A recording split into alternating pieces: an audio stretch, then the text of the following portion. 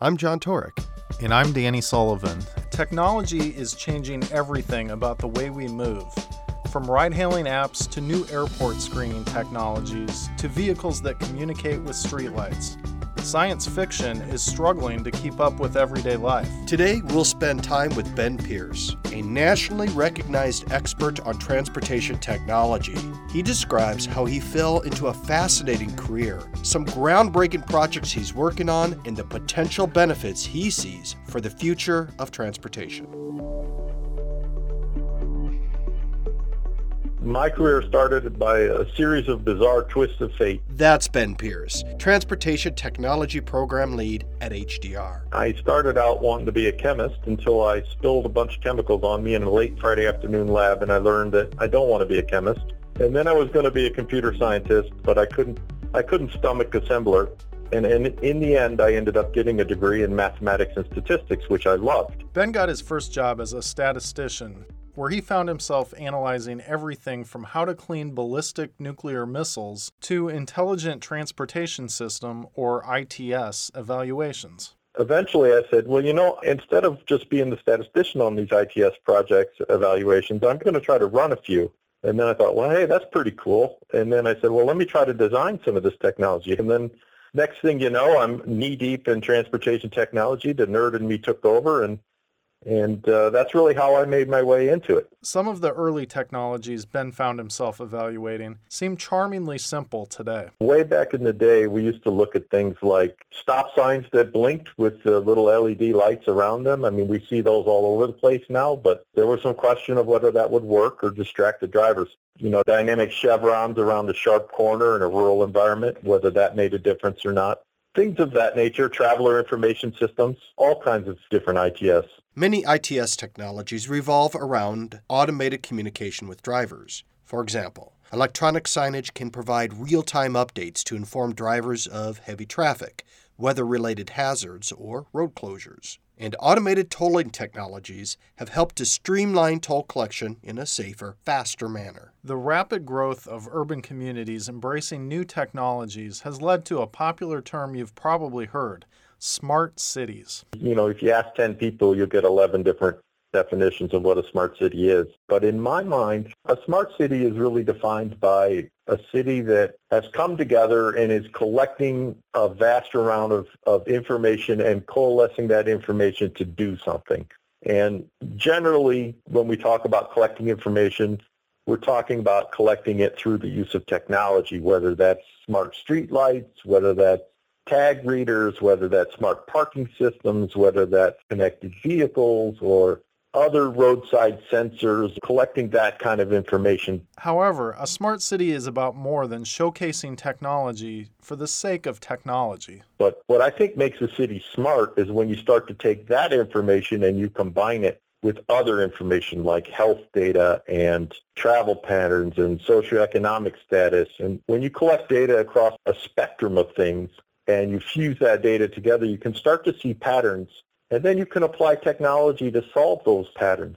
And that to me is what makes a smart city smart. The advances in transportation technology also relate to automobiles, which are beginning to offer the ability to communicate with infrastructure. Connected vehicle technology refers to the ability of vehicles to communicate with each other about where they are, where they're heading, or the ability of a vehicle to communicate with an infrastructure aspect. And something like as a car approaches a stoplight, for example, in a smart city, the stoplight and the car would be talking to each other, and the car would say, listen, I'm coming up on you, stoplight, and the stoplight would say, yeah, I see you, but you're the only car around. Let me turn green for you because you're the only car here.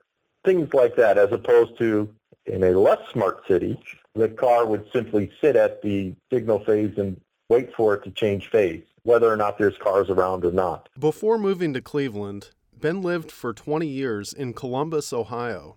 There, he was one of the key architects of the city's winning application for the Smart Cities Challenge in 2016. The city received $40 million from the U.S. Department of Transportation and $10 million in private funding to implement technologies that would improve quality of life, drive economic growth and job opportunities, demonstrate world-class logistics, and foster sustainability. What a smart streetlight is basically is a normal streetlight, but one that has the ability to add additional sensors or to do different things. In Columbus, the plan was to have smart streetlights that would do the lighting activity, so they would light up when there was a person walking on the sidewalk near it or a car traveling near it, and then they'd go dark when there was no traffic and no pedestrians, right? So that's the obvious energy savings. But in addition, the smart streetlights were serving as a platform for sort of a network of Wi-Fi to provide that internet connectivity in some neighborhoods where getting to the internet was problematic. Ben said he's seen other cities add weather sensors or pedestrian counters to smart streetlights. Combining a number of those technologies on a single corridor can help to drastically improve the travel time and driving experience for motorists. We're working on a project now to do a smart corridor in Tennessee, and we're using connected vehicle technology to help inform travelers of when there's a traffic queue that's building or congestion that's building or there's an incident ahead,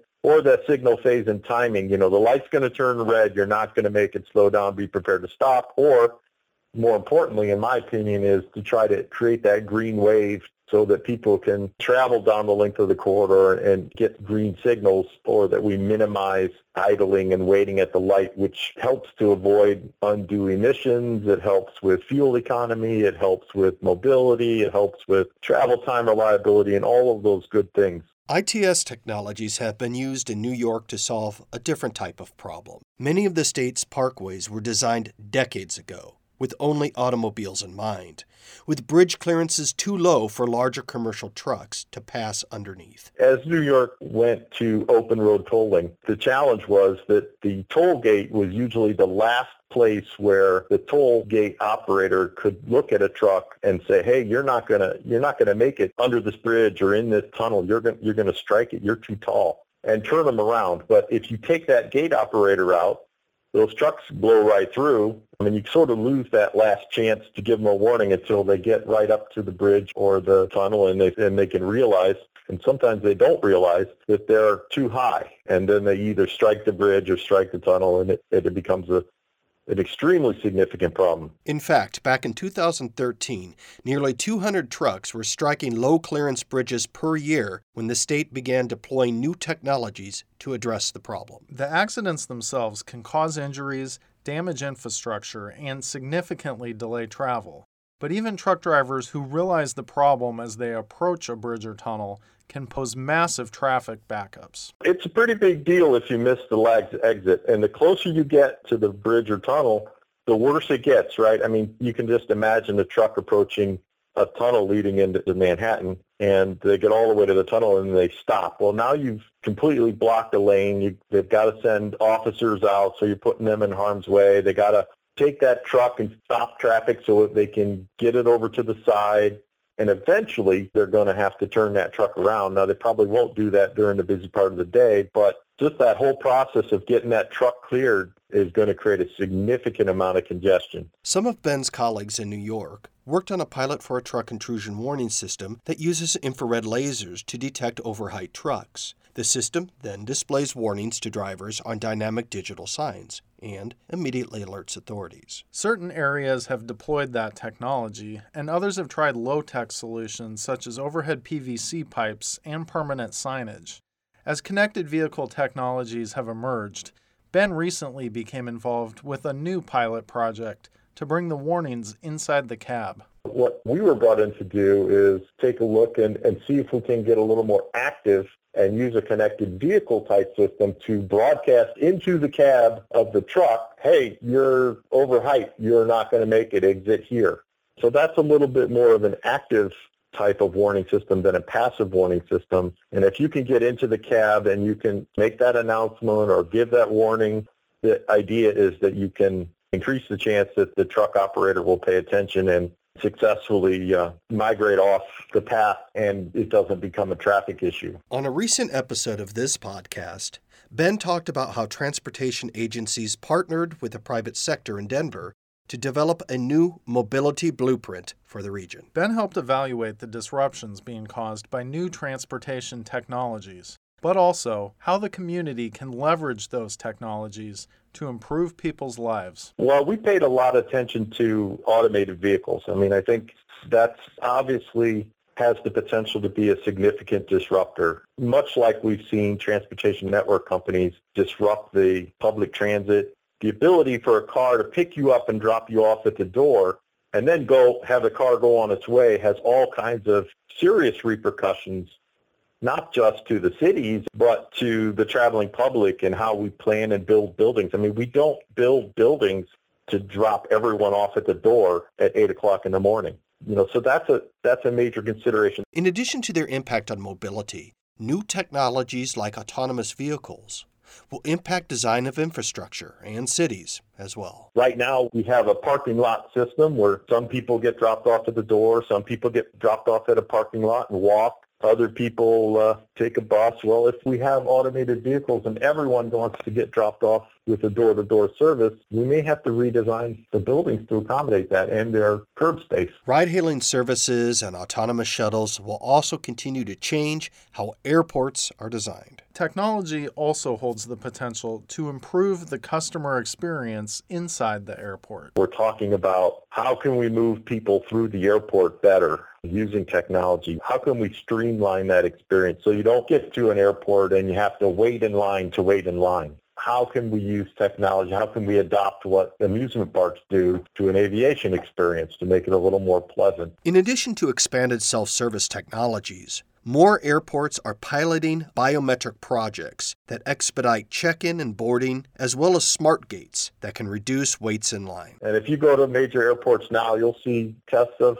all kinds of technologies, things from, an automatic baggage cart that follows you as you walk through the terminal and carries your luggage for you. I mean, how crazy is that? If you find it tough to keep up with new technology, well, you're not alone. I've talked a lot about how technology is really started to increase in pace of adoption. And I've heard people say that we're now living in the age of technology. And if that's going to be the phrase for this period in history where, we had the Industrial Revolution, now I think we're in the technology revolution.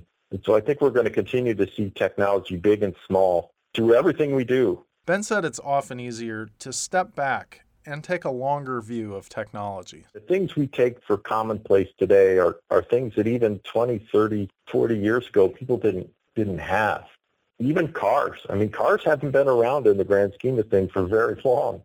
And now we're talking about cars that could potentially drive themselves. And who knows what's coming in the future.